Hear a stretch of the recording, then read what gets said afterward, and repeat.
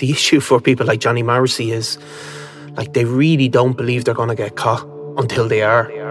When people bring a lot of money to the party, Johnny Morrissey brought huge amounts of money to that part of the Costa, people really are more willing to turn a blind eye.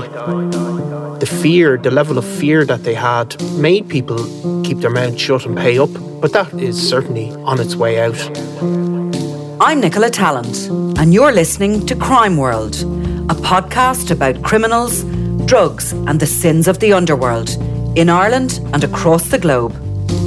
The Kinahan organisation has been financially pulverised after a raid on properties connected to money launderer Johnny Morrissey uncovered what police believe to be the mob's internal accounts, including payroll, lists of assets, associate companies and names of debtors and creditors.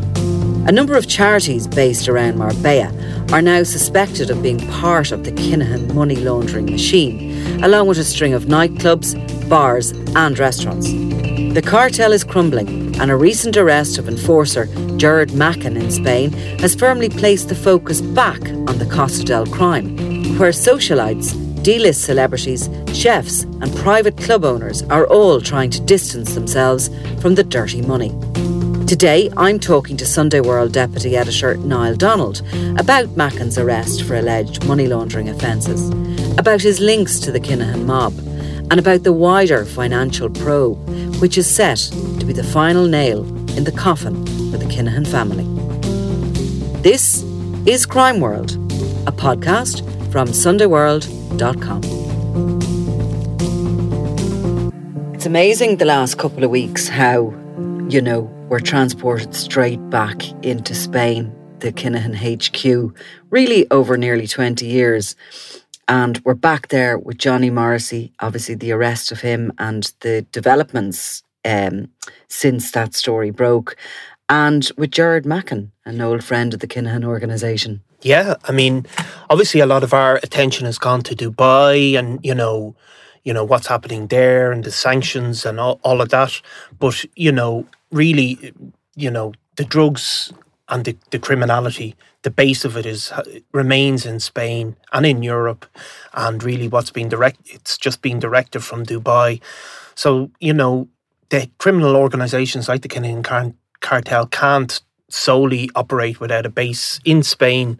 And some of our old favourites, have come back into fashion in the last few weeks, to say the least. And I suppose, let's start with Gerard Macken, and we'll go back then to how important Spain is to the financial heartbeat of the Kinahan organisation. But Macken, the only way I can describe him, I just found him quite extraordinary over the years, that it's like as if his brain shows through the top of his head.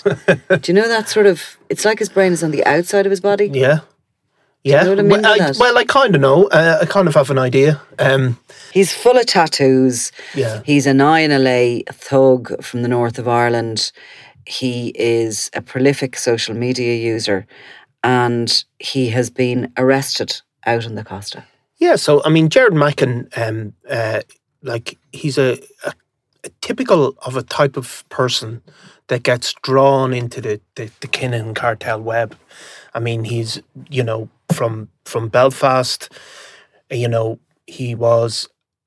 had a terrible reputation for violence in Belfast, was associated with various dissident groups, was a classic hard man, really the type of people that, at one stage would have had nothing to do with Dublin drug dealers. They would have been extorting money from them. They would have, back in the 80s or the 90s, these guys probably would have been at the pinnacle of criminality in a way. When the Provos really, held an overview of it. Macken left Belfast when he became a suspect in a murder that he was ultimately charged with. He relocated to Tallaght at that stage. He was charged with the murder of Eddie Burns and convicted of it in the Special Criminal Court. Eddie Burns was a taxi driver who was shot dead in Belfast. But ultimately, Macken got the sentence was quashed in 2010. A retrial was ordered, but The conviction, you mean? The conviction was quashed. Yeah. A retrial was ordered. The retrial briefly went ahead before, not proceeding. So at that stage, Mackin was obviously associated with dissident Republicans, but he drifted into Ireland and really became a real, genuine gangland heavy, I suppose. An enforcer, really. An enforcer, both freelance and for drug gangs.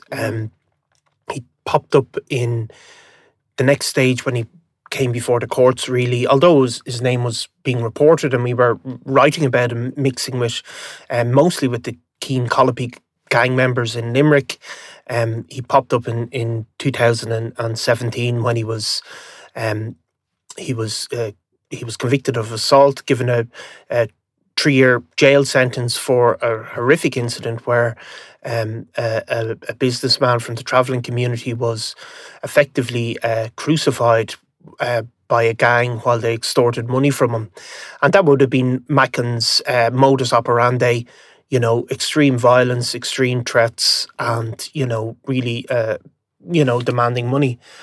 So, he went to prison, and but when he came out in, I think it was 2017 at some point, the Kinahan Hutch feud had really kicked off, and people like him and some of his associates, which included Thomas Tossie Fox and Jonathan Keogh and another man who's facing serious criminal charges, they got drawn in by the Kinahan cartel and were used as enforcers. Drawn in by it being offered money, and that's what they operate on. Yes. Just to rewind a little bit on Mackin, so he committed or was accused of committing a murder in Belfast and was tried in Dublin Special Criminal Court. That's I think he was, and I could be wrong, but I think he was the first person to be tried in that manner. He appealed that conviction, and it was obviously, he went back to... Yeah, but he opted for trial.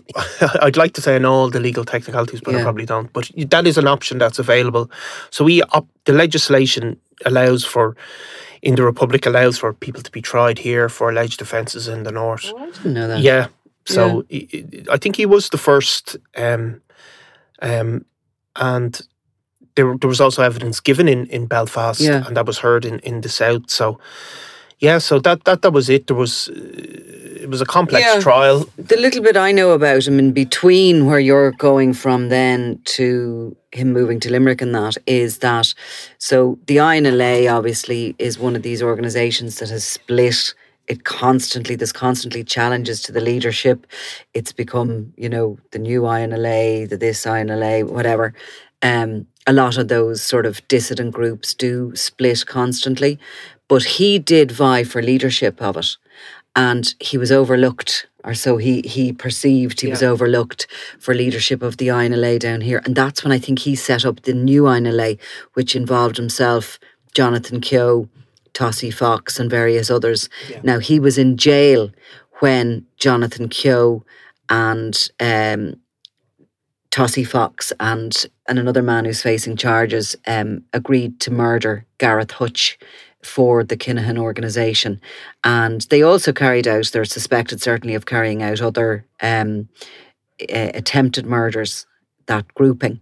But they were kind of like while they were INLA as such, still operating under the banner of a terrorist organisation, they kind of became a sub-cell of the Kinahan crew. And it was only that Mackin himself was in jail when that all kicked off, that they reckon he didn't get involved in those early kind of... No, and of course when he did come out of jail, he was regularly up in the Pearse Street area with Caelan Smith, and he was acting as muscle for him while Caelan Smith obviously is serving a 20-year sentence for an attempt on the life of James Mago Gately. So they became muscle, and they were muscle for hire on a wage. Like they were employees. You know what I mean? And that's what they were. Like they were very feared guys, I think it's fair to say. And they were particularly operating in the North Inner City, in the heartland of where the Hutch faction were based. And, the sad truth about people like Tossie Fox and Jonathan Keogh were some of the Hutches were childhood friends, very deep connections with them through family and all of that. So, but they really, they didn't care. They were getting their, I think it was it $5,000 a week or something money? Obviously nobody's paying tax receipts, so we can't check up the figures. But yeah, Mackin was, I mean, he had a really, really feared reputation, and when he was in prison, he was regarded as one of the people to be feared the most. So when he was down in Limerick, and it was obviously, he was in jail at the time the Kinahan-Hutch feud broke out in relation to that attack on the businessman you described there. Was he down there working for the Keane Colopy gang or other gangs? Well, he seems to have... Because he did live there for a long period of time. He lived there for a long period of time, and he was absolutely associated with, obviously the Keane Colopy faction was really came to prominence in the 2000s, I suppose, and there was older guys who led those gangs who would have been well known in the papers. But as time went on, through the last decade, there was a new generation emerged in Limerick, associated from the Keane Colopy gang, much younger guys, less prominent in the media, and Mackin was constantly out with them, associated with them, and acted as muscle, and openly socialising with them, updating his Facebook pages, he obviously he was been arrested in Spain. It's not for alleged offences over there. He's been arrested over there as part of an investigation into money laundering by Limerick Gardaí. Right. There is a European arrest warrant coming from Ireland. Okay. So while it's his association with the Kinahan cartel, he just worked for anyone, basically. He just worked for anyone, and people, as you'll know yourself, they need some heavy guy with tattoos and a funny looking head, as you describe it. I wouldn't say that myself. It is just peculiar looking now. I mean, when the hair grows, you can't see it quite as. But I have seen pictures of him when he's bald. Yeah, he looks like he has muscles on his head. Do you know one of those Sphinx cats? Do you know those hairless cats? That's what he kind of looks like as well. Yeah, they're lovely cats, by the way. Yeah. Anyway, we did know he was in Spain because he was posting a lot of social media of him and his partner and family enjoying time on yachts, and he was sort of, kicking back out there. He is very much a prolific social media user, and for his age, it's a kind of an age of an individual you wouldn't expect them to be kind of putting themselves out on Instagram and all the rest, but he very much does. And maybe that's part of his tough boy image and, look at me and I'm for hire. Yeah, I think there is a performative element where these guys, they need to be, in a sense, they probably don't like being in the newspapers, but in another way, if they really didn't like it at all, they wouldn't need to put up topless pictures on beaches while they're flexing their muscles, So there is a sense that this is part of his, like, he lives off his reputation. Yes, yeah. I mean, when he moved out to Spain, there was certainly a narrative put out that he was going out there to work with the Kinahan organisation as an enforcer out there, and possibly he has been. We don't actually know. No. But we do know that he has had enough funds to base himself out there for at least 2 or 3 years. Now, he definitely wasn't getting a job at McDonald's anyway out there. Or modelling. Anyway, more interesting really to move to Johnny Morrissey and how this money laundering investigation has developed. We were writing at the weekend how these books, these ledgers have been removed from premises that were raided in connection with his arrest, and they are currently under sort of forensic examination in Madrid. But it's believed that they are literally the beating heart of the finances of the Kinahan organisation, and really a lot of the money laundering through Nero Vodka, which Morrissey was running and which was named by the US during the sanctions, but through other there's been, they're following a trail now into a number of charity organisations, into nightclubs, into restaurants, all along the Costa. And of course, it's not surprising that that beating heart of the Kinahan organisation is on the Costa, because that's where they have been for most of their for most of their lives. Yeah, for most of their adult lives. And of course, like, it has a not unjustified reputation for being a slightly lawless place. You know, even in terms of financially. So, I mean, Johnny Morrissey, like, if you look back at organisations, even like the Cali cartel or other in Colombia or other of the Mexican major drug operations, a lot of these have been brought down ultimately by account books. Do you know? Certainly the Cali cartel were, and part of El Chapo's organisation was brought down by a similar thing, because if you're dealing in monstrous amounts of money, you need to write keep a record, don't you? You do have to write it down. You have to write it down. And somewhere. You probably are better off physically writing it down than keeping it electronically. Yeah, exactly. You have to do it somewhere. Like, you have to have a note of it somewhere. I doubt Johnny Morrissey's writing down, Daniel, I owe you 10 million. No doubt there's, you know, it's more carefully done than that. But ultimately, you need a record. And, you know, all money that exists, you know, has to, at some point, you know, go through some sort of banking system. So look, honestly, that traditionally, that's what happens. That's how they get brought down. And obviously, the word that we're hearing is that the Spanish police are hopeful that this will, you know, reveal an awful lot of stuff about, you know, what they're calling the biggest money launderer in the world. I mean, that's what Johnny Morrissey has been labelled as. And, you know, which is quite incredible. They say that, you see, because of the EncroChat investigation, then they have a lot of the handles that they would have used, and they believe that the same code names may be used within these ledgers. But they know a lot of them, and they can decipher them anyway because they know so much about the organisation. Yeah, and you'll have times and dates of money movements. And, you know, obviously in Malaga, where the Kinahans were based, we always heard about this, you know, business is a front, and that charity is washing money, and, you know, various things like that. But, you know, that does seem to be the case, that there's a network of businesses throughout all of that part of Spain that you know were being used for those purposes. And, you know, the fact that the leadership headed off to Dubai didn't stop that going on in Spain.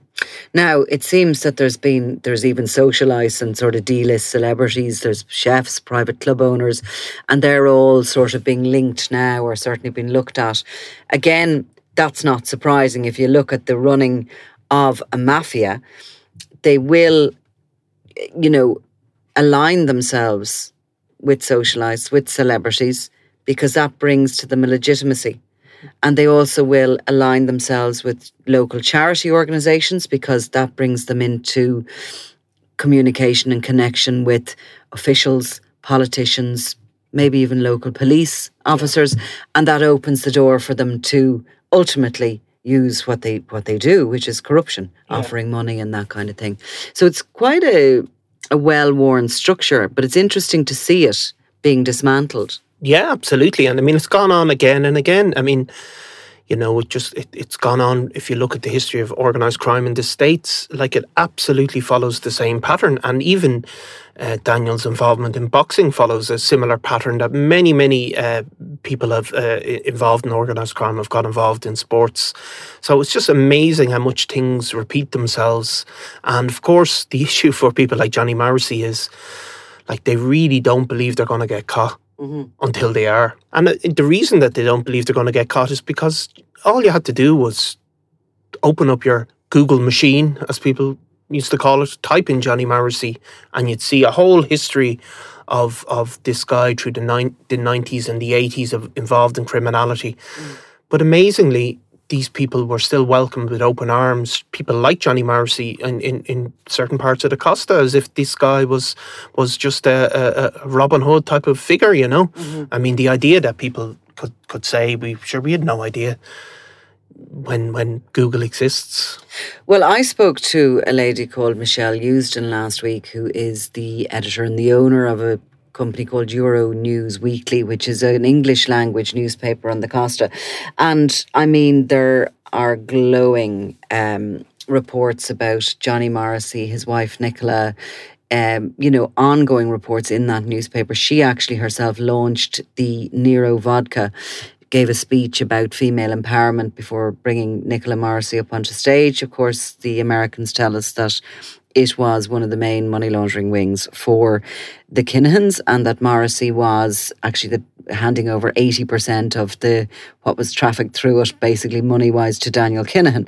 Now, Euston says that she had absolutely no idea that there was any connection to criminality. She remains completely taken aback, despite the fact, I would say, she's from Rochdale, and which is actually where Johnny Morrissey is originally from as well.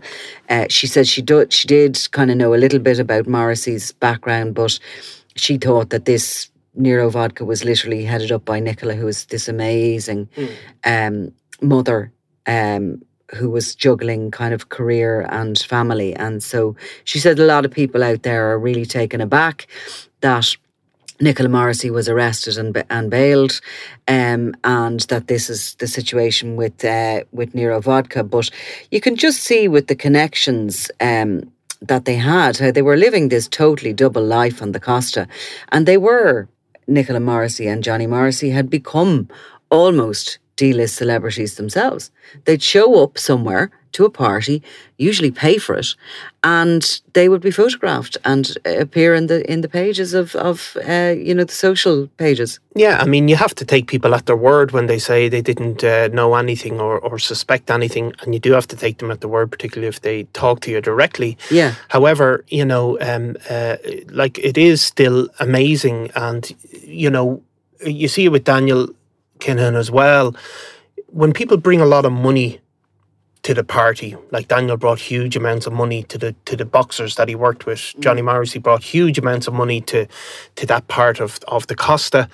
People really are more willing to turn a blind eye. Yeah. I mean, let's money buys a kind of, but it buys a kind of respectability and a bit of, it certainly gives you a way into places, Well, look, I mean, the Kinahans arrived on the Costa around the very late 1990s into 2000s. They had settled there. They were engaged with Moroccan cannabis wholesalers. I think they probably made their first millions out of cannabis, shipping it across from Morocco, landing it on the beaches of Tavira, and then, bringing it onwards to warehousing, where it was divvied up and sent on to the UK, to Ireland. They made probably hundreds of millions out of cannabis, but they made their billions out of cocaine, and they remained in the Costa until 2016. Yeah. Christopher Kinahan Sr. was first to leave. He was kind of based out around Dubai and moving around the world more globally before that Regency Hotel incident happened. But after that happened in February 2016. After that, Daniel and Christopher Kinahan Jr. left Marbella for good. But that gives them almost 2 decades there. Yeah. And that is why it is still so significant. As you say, we've changed our focus to Dubai because that's where they moved. And that's where they moved a lot of their, investments and their money and their business operations. But they did leave behind a very established conglomerate. And Kevin Lynch, the armed robber, who has been a friend of Christy Kinahan Sr.'s for decades and who worked out in the MGM gym, he was basically the man left in charge. And over the years, we were seeing pictures of him with Morrissey. Morrissey seems to have been gifted the big responsibility of the finances when they moved. When Daniel and Christopher Jr. moved. I mean, they did move quickly. They moved. There wasn't a huge warning into that. Yeah, because, ultimately, the shipments of drugs, a lot of them are coming through Spain, but also, maybe Belgium and Holland. So there was, while the Kinahan family left, there was a network of 3 or 4 really, of Daniel's most trusted people, including Kevin Lynch. Gary Finnegan was based over there for a long time as well, may still be there. Gary Finnegan would have been... Davin Flynn, Daniel Kinahan's childhood friend, who was served a period of time in jail for the arson of a head shop. Yeah. Remember those? Yeah, so these guys, Gary Finnegan in particular, would have been, again, another childhood friend of Daniel and of Gary Hutch. Would have been grown up with Gary Hutch in a very close way. So those guys remained in Spain and continued to work for Daniel. And, you know, it was hands off, obviously, over in Dubai, but they still needed people on the ground because, you know, there's no, you know, they needed to distribute, they needed to collect. So maybe as you know, as the police forces move towards the people in Dubai, they're hoovering up what's left in Spain first. There's been major operations across Spain over the last while, just showing the extent of the foothold that the South American cartels have there. Like they actually last week, I don't know if you saw the pictures of where they actually had one of those, you know, the jungle labs that you see in all the films. There was one of them just outside Madrid with a couple of South American sort of chemists will be in it, but like experts at actually processing cocaine. And like, are they growing the coca leaf in Spain? Well, they're processing it and doing all that. So they actually had a lab, and it's amazing. Because actually, like, my information in recent times is that the Kinahans themselves have been purchasing these large fincas in the Catalonia region, which is up the north, as well as in Tenerife. There is new laws in Spain that mean that if you have basically a cannabis club, you can be part of a smoking club and you can grow, or somebody can grow a certain amount of plants for you. So it's a little bit of a kind of an opening up of the legalization of cannabis. And they believe that they can, you know, move in on that market and be there ready to go when it's totally legalised. The growing conditions apparently in Catalonia are fantastic. Nice. And that's, I mean, look, again, all of that trail is being followed now by numerous police departments. Those fincas are going to be identified. Fincas are farms, basically, is the word for them. They're vast, big farms, and I think they're not that massively expensive. But, you know, Cannabis Smokers Clubs, it's called. I wanted to tell you, I was talking to somebody, a contact of mine, who would be very close to the heart of the Kinahan organisation. And I was talking to the individual about the reaction to the Johnny Morrissey situation, about, you know, this uncovering of all these ledgers with everything in it. And the attitude is it's game over for the family. Yeah. That everybody else is going to be running for the hills with whatever they can. Yeah. I was told nobody is paying them debts that they're owed. I mean, you're hardly going to pay up if these ledgers firstly are gone. Nobody's paying them. They could be owed up to 50 million. Yeah. They're having massive problems with the payroll, getting the money home, getting the money to people that need to. We've spoken about this problem for them before. But really what a lot of people are talking about is the situation Johnny Morrissey himself finds himself in. He is a veteran now criminal. He's in his 60s. He knows his way around situations. He has very little to lose now because he's facing probably spending the rest of his life in jail. Absolutely. So, you know, there's a lot of kind of focus on what is he going to do? Is he going to try and cut a deal? Yeah. His wife is released on bail, but clearly still under investigation. You know, is she facing jail? Well, I mean, he seems to be the primary focus, but obviously she was arrested and released, you know, without charge as far as we know. But, I mean, Johnny Morrissey is as you said, he's in his early 60s, but he has young kids. You know, the problem for the very top of the Kinahan cartel is, you know, you have to rule that world by fear. And that comes back to why they had guys like Jared Mackin involved with them. Like they have to have the backup, the threat to make people pay up, to make people do what they want, and to keep quiet, and to keep quiet, and to take their prison sentences on the chin. Do they still have that? do they still have enough people to enforce their will? Because, honour among thieves is a myth, really. It is. And it's certainly, there's certainly an attitude that they are goosed beyond belief, that they have lost control completely.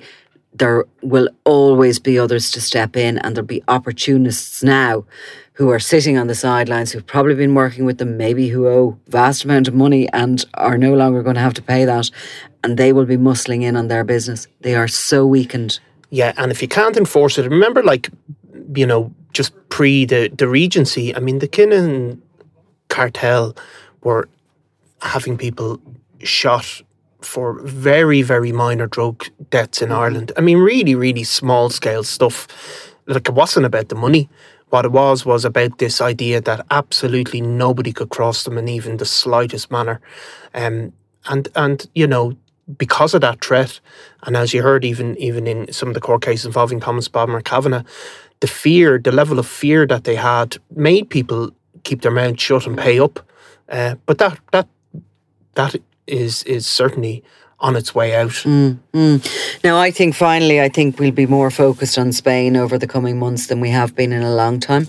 There's a lot of people there. The other little nugget of information was there's a lot of people there running for the hills, people who you wouldn't expect to have been linked in financially with the Kinahan organisation, who may have turned a blind eye, who may have pretended they didn't know what they were doing, that they are shaking in their boots now as this money laundering investigation, as it really picks up steam now. Yeah. So we shall come back to España soon. What was it South Africa? That was a Spanish accent, was it? Sorry. Cheeky bastard. But thanks anyway. Thanks, Nicola. You've been listening to Crime World, a podcast from SundayWorld.com, produced by Ian Mullaney and edited by me, Nicola Tallant. Research assistant is Claude Amini. If you like this show and love true crime, leave us a review, or why not download the free SundayWorld.com app for lots more stories from Ireland and across the globe.